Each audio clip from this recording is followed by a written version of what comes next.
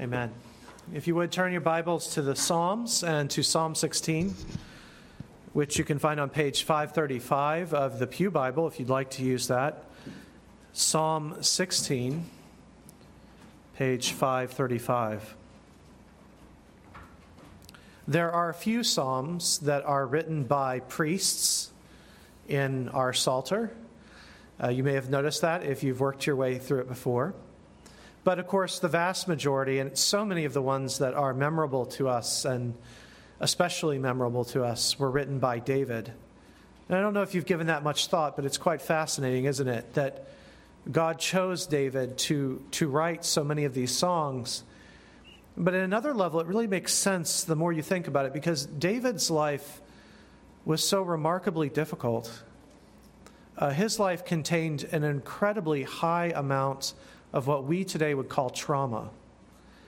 You think about starting his life as the eighth son, being sent out into the wilderness where we know that at night or during the day he encountered large animals, fierce animals. If you've ever had anything like that experience, being in the woods and coming upon an animal that can tear you apart, it is a bit of a shocking experience. He fought animals. He slept under the stars. He joined a king's household, and he became very close with the king's son, and he married the king's daughter. And yet all that was ripped away from him. His friend was killed as part of God's judgment against that family. His wife, for a while, was taken from him. He then lived as a refugee for an extended period of time, sleeping again out and under the stars, trusting God each day that he would live and wake up one more day. He had to live with the Philistines for a while. He had to go to his enemies to find some kind of refuge. He eventually becomes king, but he's king of a relatively small nation, surrounded by much larger, more powerful nations, and he has to win battles really sheerly through the power of the Holy Spirit in situations where he should be dead. And of course, the thing we probably most know him for, the battle with Goliath. You know, we tend to Sunday school that up a little bit, but what was it like? What was the fear like to go up against someone like that and know that only one of you could live from this encounter? No matter what your faith was, these were traumatic and difficult settings. And all through this, people were trying to assassinate him, assassinate members of his family. He had debates and struggles within his family. He eventually had to run from his own son, Absalom, who tried to murder him. He had a life that was amazingly rich in trauma, amazingly rich in stress, and incredibly full of violence. Lots and lots of very graphic, up close. We're not talking about using drones and missiles, right? We're talking about beating another man to death with a relatively blunt object. And isn't it interesting that God chose such a man to write so many of the Psalms? And I hope that when you read them, when you sing them, you'll remember that a little bit. That when he talks about, as he does at the beginning of 16, preserve me, O God, save me.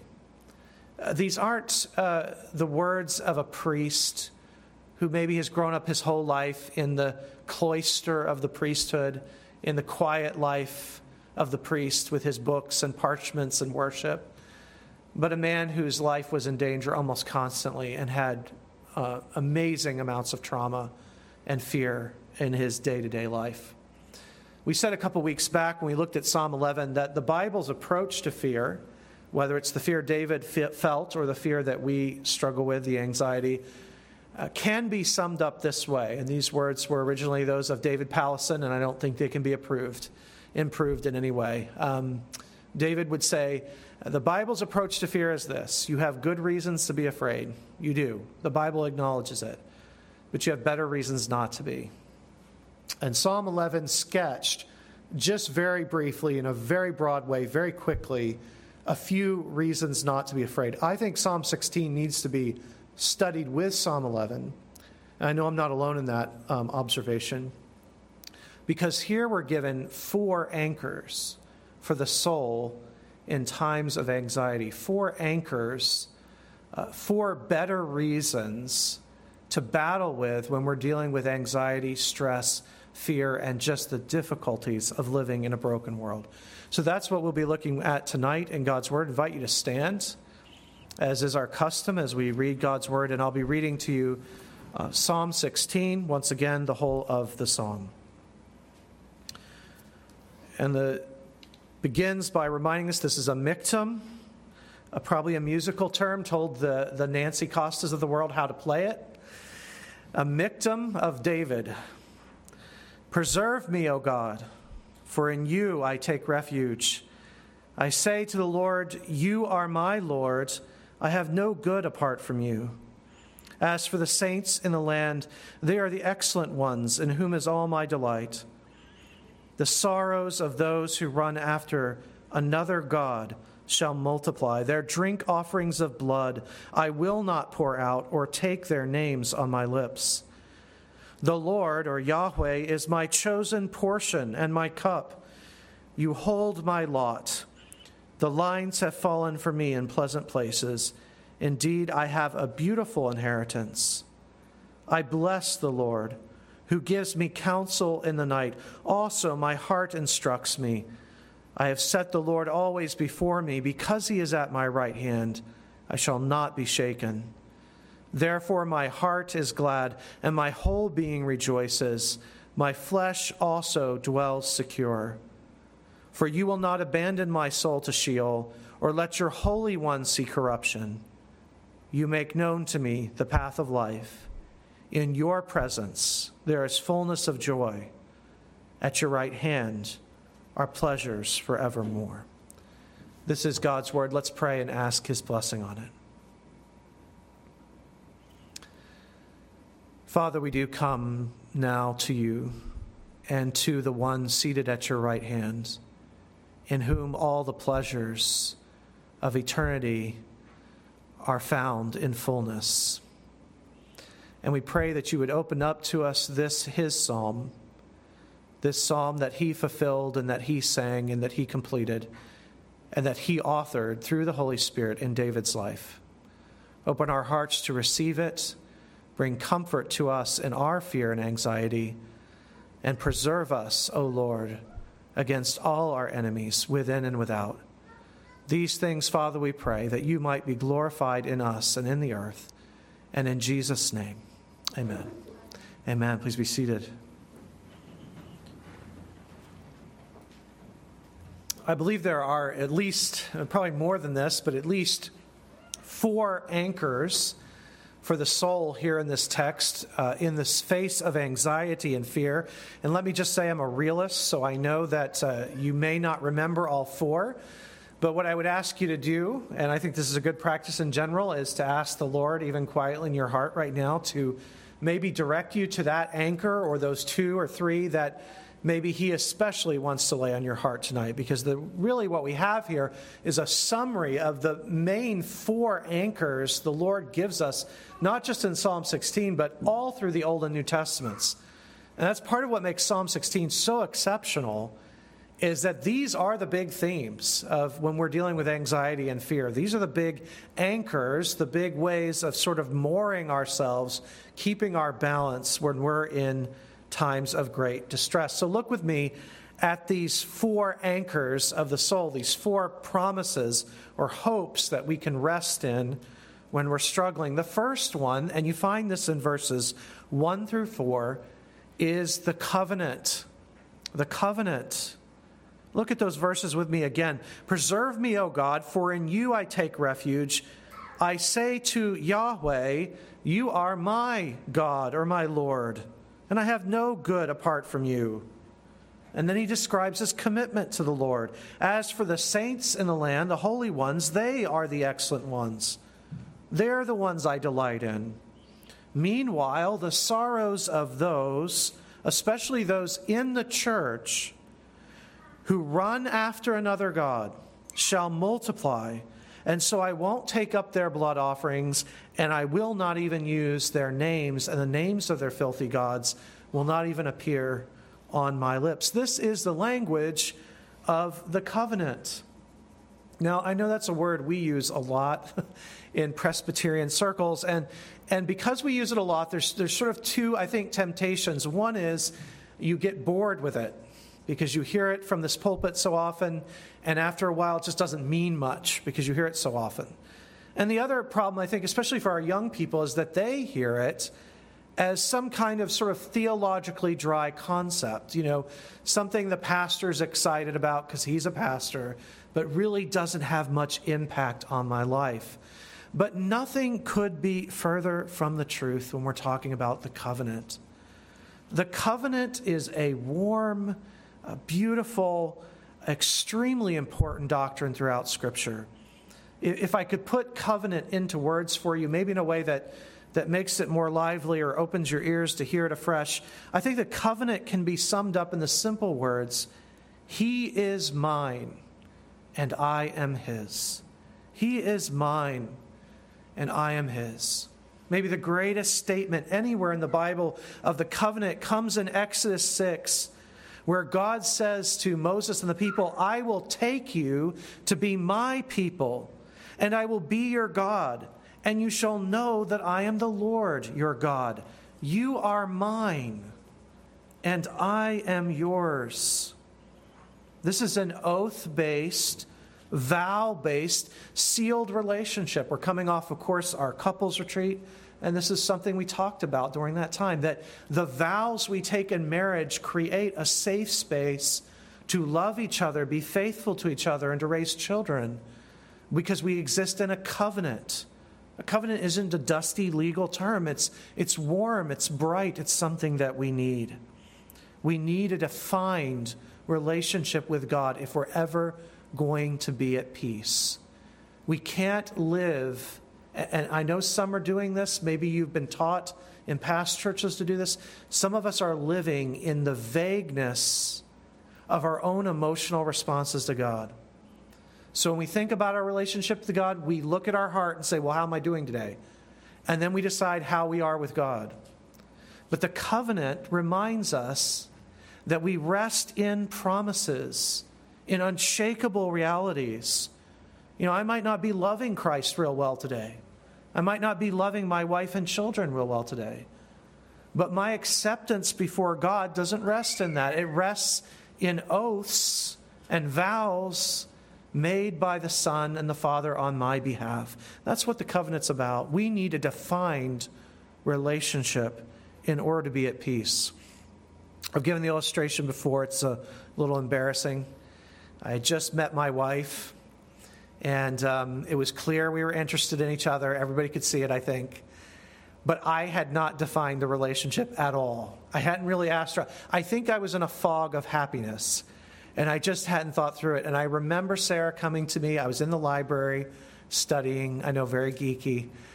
She finds me in the library, and she sits down. She does just what she should have done as a Christian young woman. She said, Matthew, what's happening here? What are we doing? Let's define this. And she was right to do that, of course. And it actually helped me. I needed that in that moment because I was daydreaming in a lot of ways. Well, that is how God is with us. He does not leave us out in sort of a nebulous world of our own emotions, but rather He gives Himself to us. And He says, I am yours and you are mine. It's very much a marriage ceremony. It's very covenantal, and it's very peaceful, especially when you're going through incredibly difficult times. In studying for this sermon, I happened upon some writings of John Flavel. Flavel was a Puritan. I think he's my father's favorite Puritan. Maybe you've heard about him on occasion. He's not quite as well known as maybe some others, but Flavel wrote a book on anxiety, on fear in the Christian life.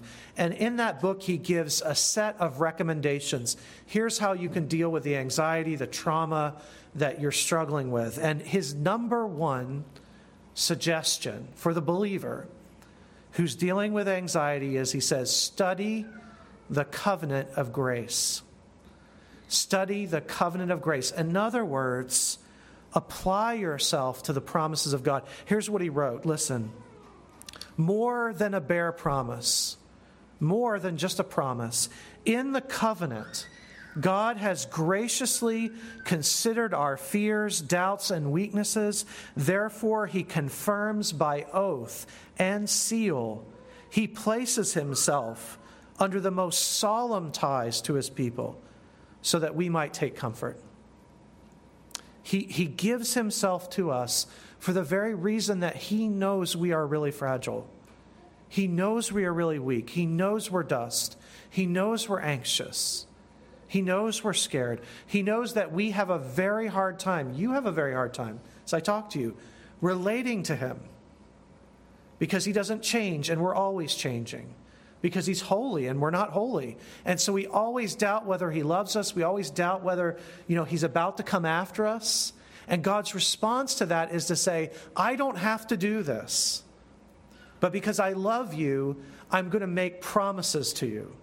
So that now you have a right to make claims upon me. Do you see how that works? You can make demands of God, and people do it in Scripture, based on the promises that he's given. That's what covenant does for you. It settles the relationship. It puts you in a place of security. It defines it. And that's really where I would want us as a congregation, it's where I, as a Christian, am trying to grow into, where when we are in anxiety, when we are troubled, we more and more define our relationship with God in the terms of the covenant, of promises, and not in the terms of how I'm doing today emotionally. Many of us were taught in some context that the high moment of your salvation, right, was that missions trip you went on. Or that day you asked Jesus into your life. And sadly, what a lot of Christians are doing is when they're struggling, they go back to those early moments when they were just infants and maybe they first acknowledged Christ, and they try to think, well, I had that experience and therefore I'm okay. But the older you get, you realize experience is misleading. And you start looking back to what you did that day and you go, did I really know what I was doing? Was that really real? And you're left in confusion and doubt. That's not what God has for us. We're not to be grounded in our ask Jesus into our heart moments. We're to be grounded in the promises of God. When we're doubting, we're meant to go to Scripture and said, it says here that Jesus will not turn away any who comes to him. It says here, I will never leave you or forsake you.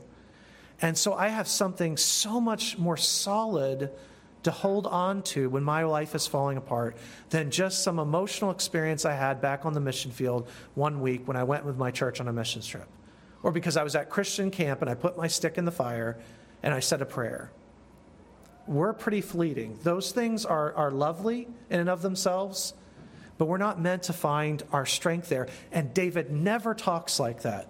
You never find the Scripture saying, I'm at peace because I've had great experiences with God. David always says things like this. I'm looking to you because you're mine and I'm yours, because I'm bought by blood and I'm in covenant with you. So that's the first great anchor. And it's probably the greatest anchor in all of Scripture, is to go to the covenant, the defined, grace-born relationship that you have with God. Here's a second anchor. It's another wonderful one. And again, this chapter is a treasure trove of anchors. But the second great one is providence. Providence. Look at verses 5 and 6. Remember, he's in distress, but he thinks back and he says, the Lord is my chosen portion and my cup. You hold my lot. The lines have fallen to me in pleasant places. Indeed, I have a pleasant or beautiful inheritance. Now, David is saying it's a cluster of ideas here, some really remarkably profound things in these verses. First, he says, the Lord is my chosen portion, or my chosen heritage. This is language in Hebrew. It's language from the days of old. And David knows this because he's written out, remember, he's written the Old Testament out for himself by hand. He knows the Old Testament far better than any of us can imagine. He knows he's using language from his Bible. This is the language of when God divided the land, the promised land, out to the people. That's the language here. And the priests, the Levites, they were the only people in Israel who God said to them, you're not going to have land like everybody else. And he said to the Levites, the priests, I'm going to be your chosen portion. I'm going to be your heritage. Now, how did the other tribes took care of them, so they had food and so forth, but they never had a land in the way that others did. They had to look to the Lord to be their heritage. Now, see how remarkable this is. David is technically not a priest.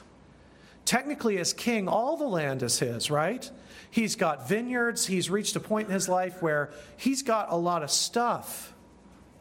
But here in a moment of worship, he's saying, I take to myself the identity of the priests, of the Levites. Take the land, take the throne, all that stuff. Give me the Lord for my portion. If I get the Lord with those things, great. But don't give me anything less than the Lord as my portion. And all through the Psalms, he talks about this. Psalm 73, my flesh and my heart may fail, but God is the strength of my heart and, he says, my portion forever.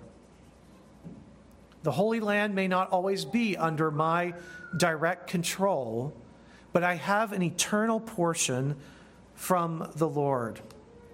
He tells us exactly what he's thinking, really, about this. At the end of the psalm in verse 11, you make known to me the path of life. In your presence there is fullness of joy. At your right hand are pleasures forevermore. He has a portion, a lot, an inheritance, and it's the lot of the priest, just as it is for us that we receive. And that portion is the best portion because it's not just a parcel of land, it's eternity, and it's God himself. God is also, he says here in these close little verses, he's also my cup. He says, God is my cup. In the Bible, the cup is often your destiny, what's going to be given to you, what you're going to experience. So Jesus talks about, right before going to the cross, not wanting to drink this cup. Or when we write or read or speak Psalm 23, we talk about having a table prepared for us in the presence of our enemies. We say, you anoint my head with oil and my cup runs over. In other words, my portion, what you've planned for me, my destiny, what you're giving me, it runs over. And because of Christ, of course, we don't drink the cup of wrath. That's what Gethsemane is about. But rather we drink the cup of joy. And as we remind you often, we do the Lord's Supper, as we did this morning. Whenever we do the Lord's Supper, we're in the middle of the Passover service, and we stop right before the fourth cup, which is the cup of glory. And Jesus says, I won't drink the wine again until I drink it with you anew in the kingdom of heaven. And we'll come to that final wedding feast, and we'll drink this cup. That's the cup David is here aware of. The joy of what God has planned for him. What God is already giving him, it's running over, and what God has for him. And then he says, you hold my lot. The Lord is my chosen portion. He's my cup. And you hold my lot. You know, when you're given land, especially in the Middle East, right? You have to be able to hold that land. It's not enough to be given it. You have to have a way, the strength to hold on to it, to fight for it. And David here is confessing that God is the one who not only gives him his inheritance, but defends that inheritance for him. And then he ends by saying, words I'm sure are familiar to many of you, the lines have fallen for me in pleasant places. I have a great or lovely or beautiful inheritance. The picture here again, this is the anchor of providence. That what I've been given, what I will be given, what's coming to me now, what I'm promised in the future is lovely and planned by God. Knowing God's providence is one of the greatest gifts of being a Christian this evening. For those in our community and our family and in our circles who do not know Christ, they take providence and they replace it with something. And the thing they replace it with is chance. They believe that the cancer they just got, the lovely person in their life who just died, the job that they just lost, they believe all that happens by chance. And at first that sounds kind of comforting because when we lose things, we have to struggle with God. Why did you let this happen? And that sounds really hard and difficult, and it is, and we go through those things. But think how much worse it is to live according to chance. When all these things happen to you and there's no rhyme or reason, it means nothing. You just got the short straw, and you just have to suffer without meaning or without purpose. One of the great joys, one of the great anchors of the soul in anxiety and in trouble is to know that what we have and what we will have in the future has been given to us in God's providence. Jesus himself understood this. He understood the power of providence. And we should imagine these words in his mouth, because the author of Hebrews tells us, for the joy set before him, the inheritance set before him, he endured the cross. He knew what his Father had given him, and he knew what his Father was giving him, and he was secretly nourished in his anxiety, in his very natural troubled heart, by thoughts of God's providence. So God's covenant, a defined promise-based relationship, God's providence, the lot, the lines have fallen to us. Third, God's presence.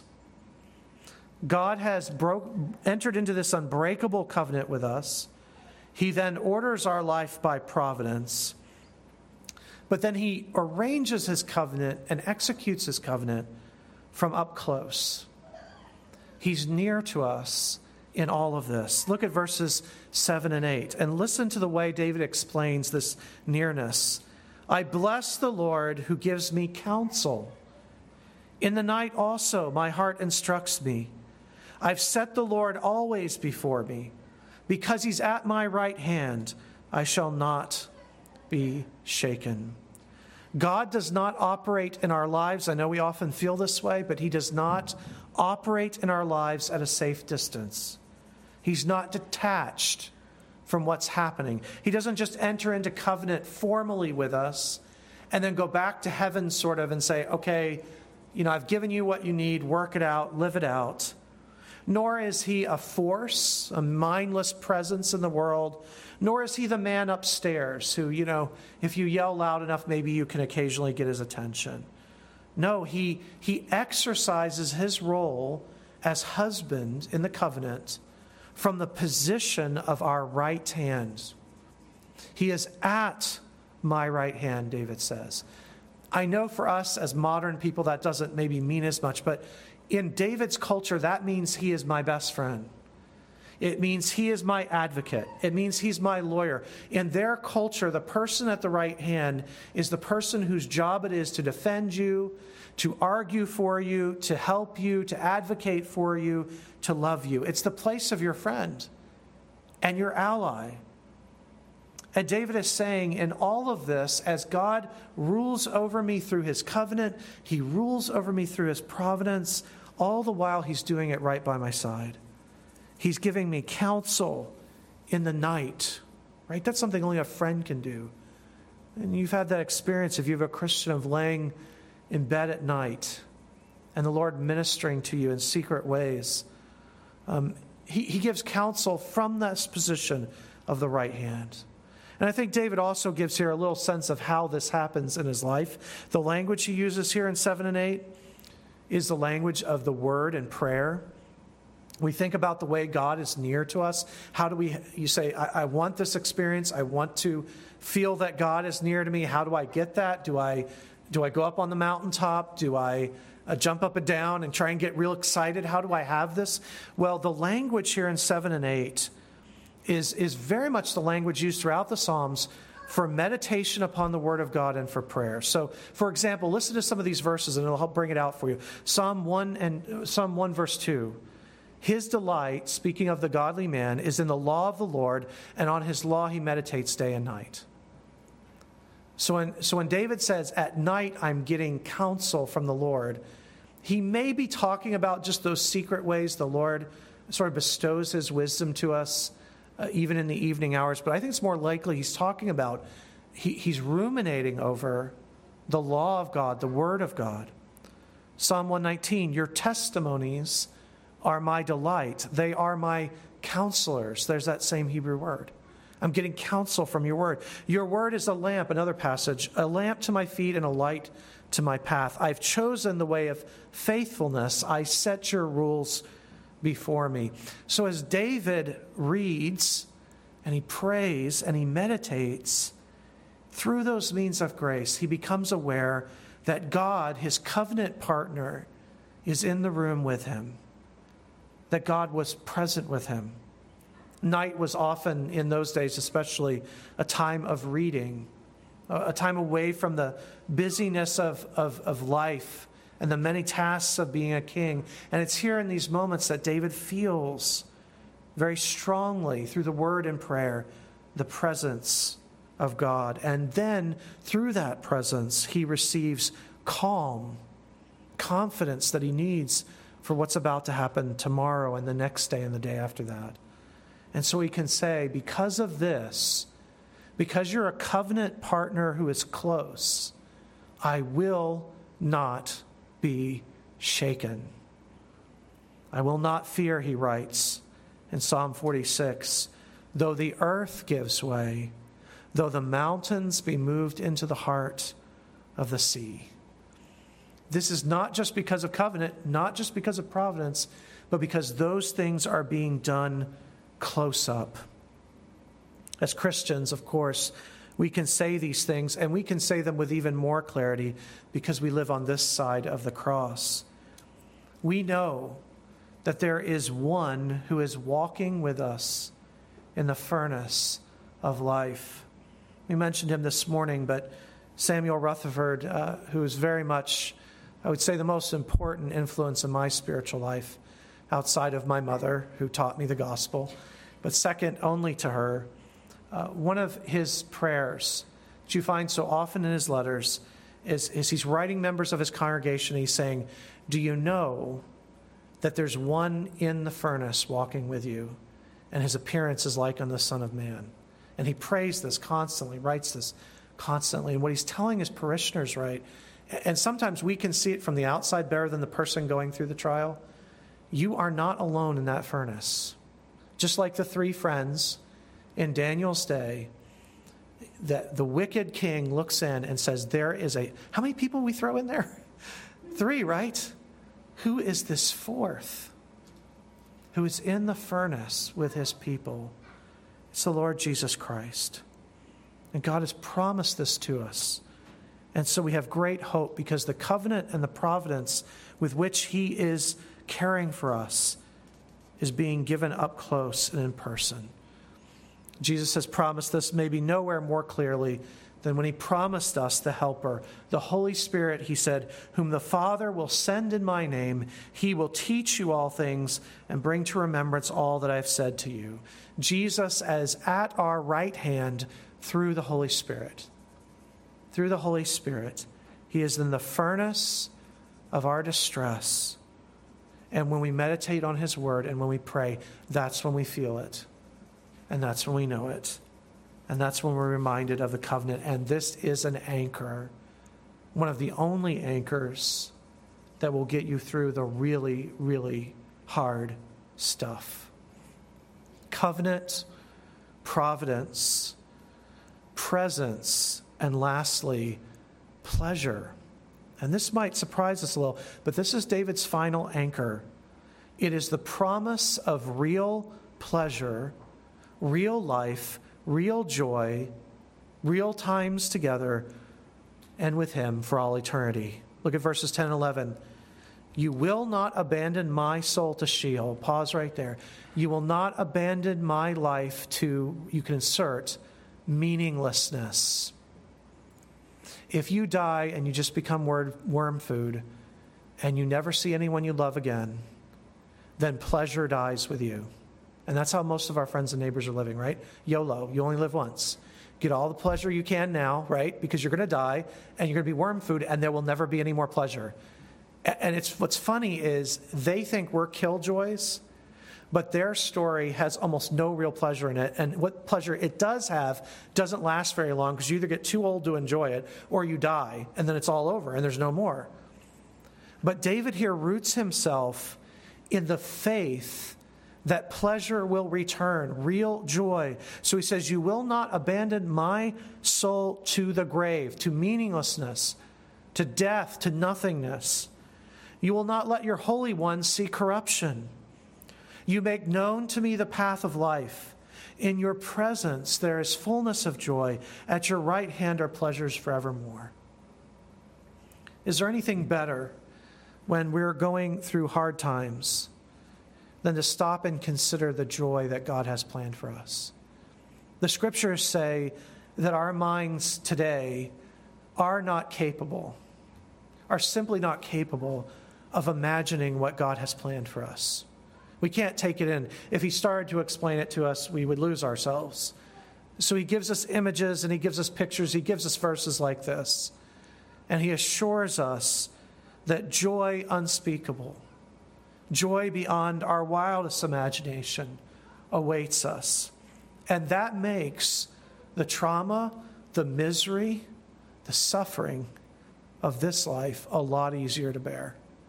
That is an anchor that will hold. God will not just be his covenant partner for a few decades, a few years, but God will forever be at his right hand, at his side, and there will be joys forevermore. As David writes this, we have to ask ourselves a question. Was this psalm before his vision or after his vision? In Psalm 110, the most important Old Testament passage, for it's the most quoted in the New Testament. So from the perspective of the apostles, the most important for them. In Psalm 110, David is caught up in a vision of heaven. He's taken up into heaven. And he says, the Lord said to my other Lord, sit at my right hand till I make your enemies your footstools. And he sees his descendant already existing and having eternal glory. If that vision has already taken place, and even if it hasn't, understand the significance of what he writes there.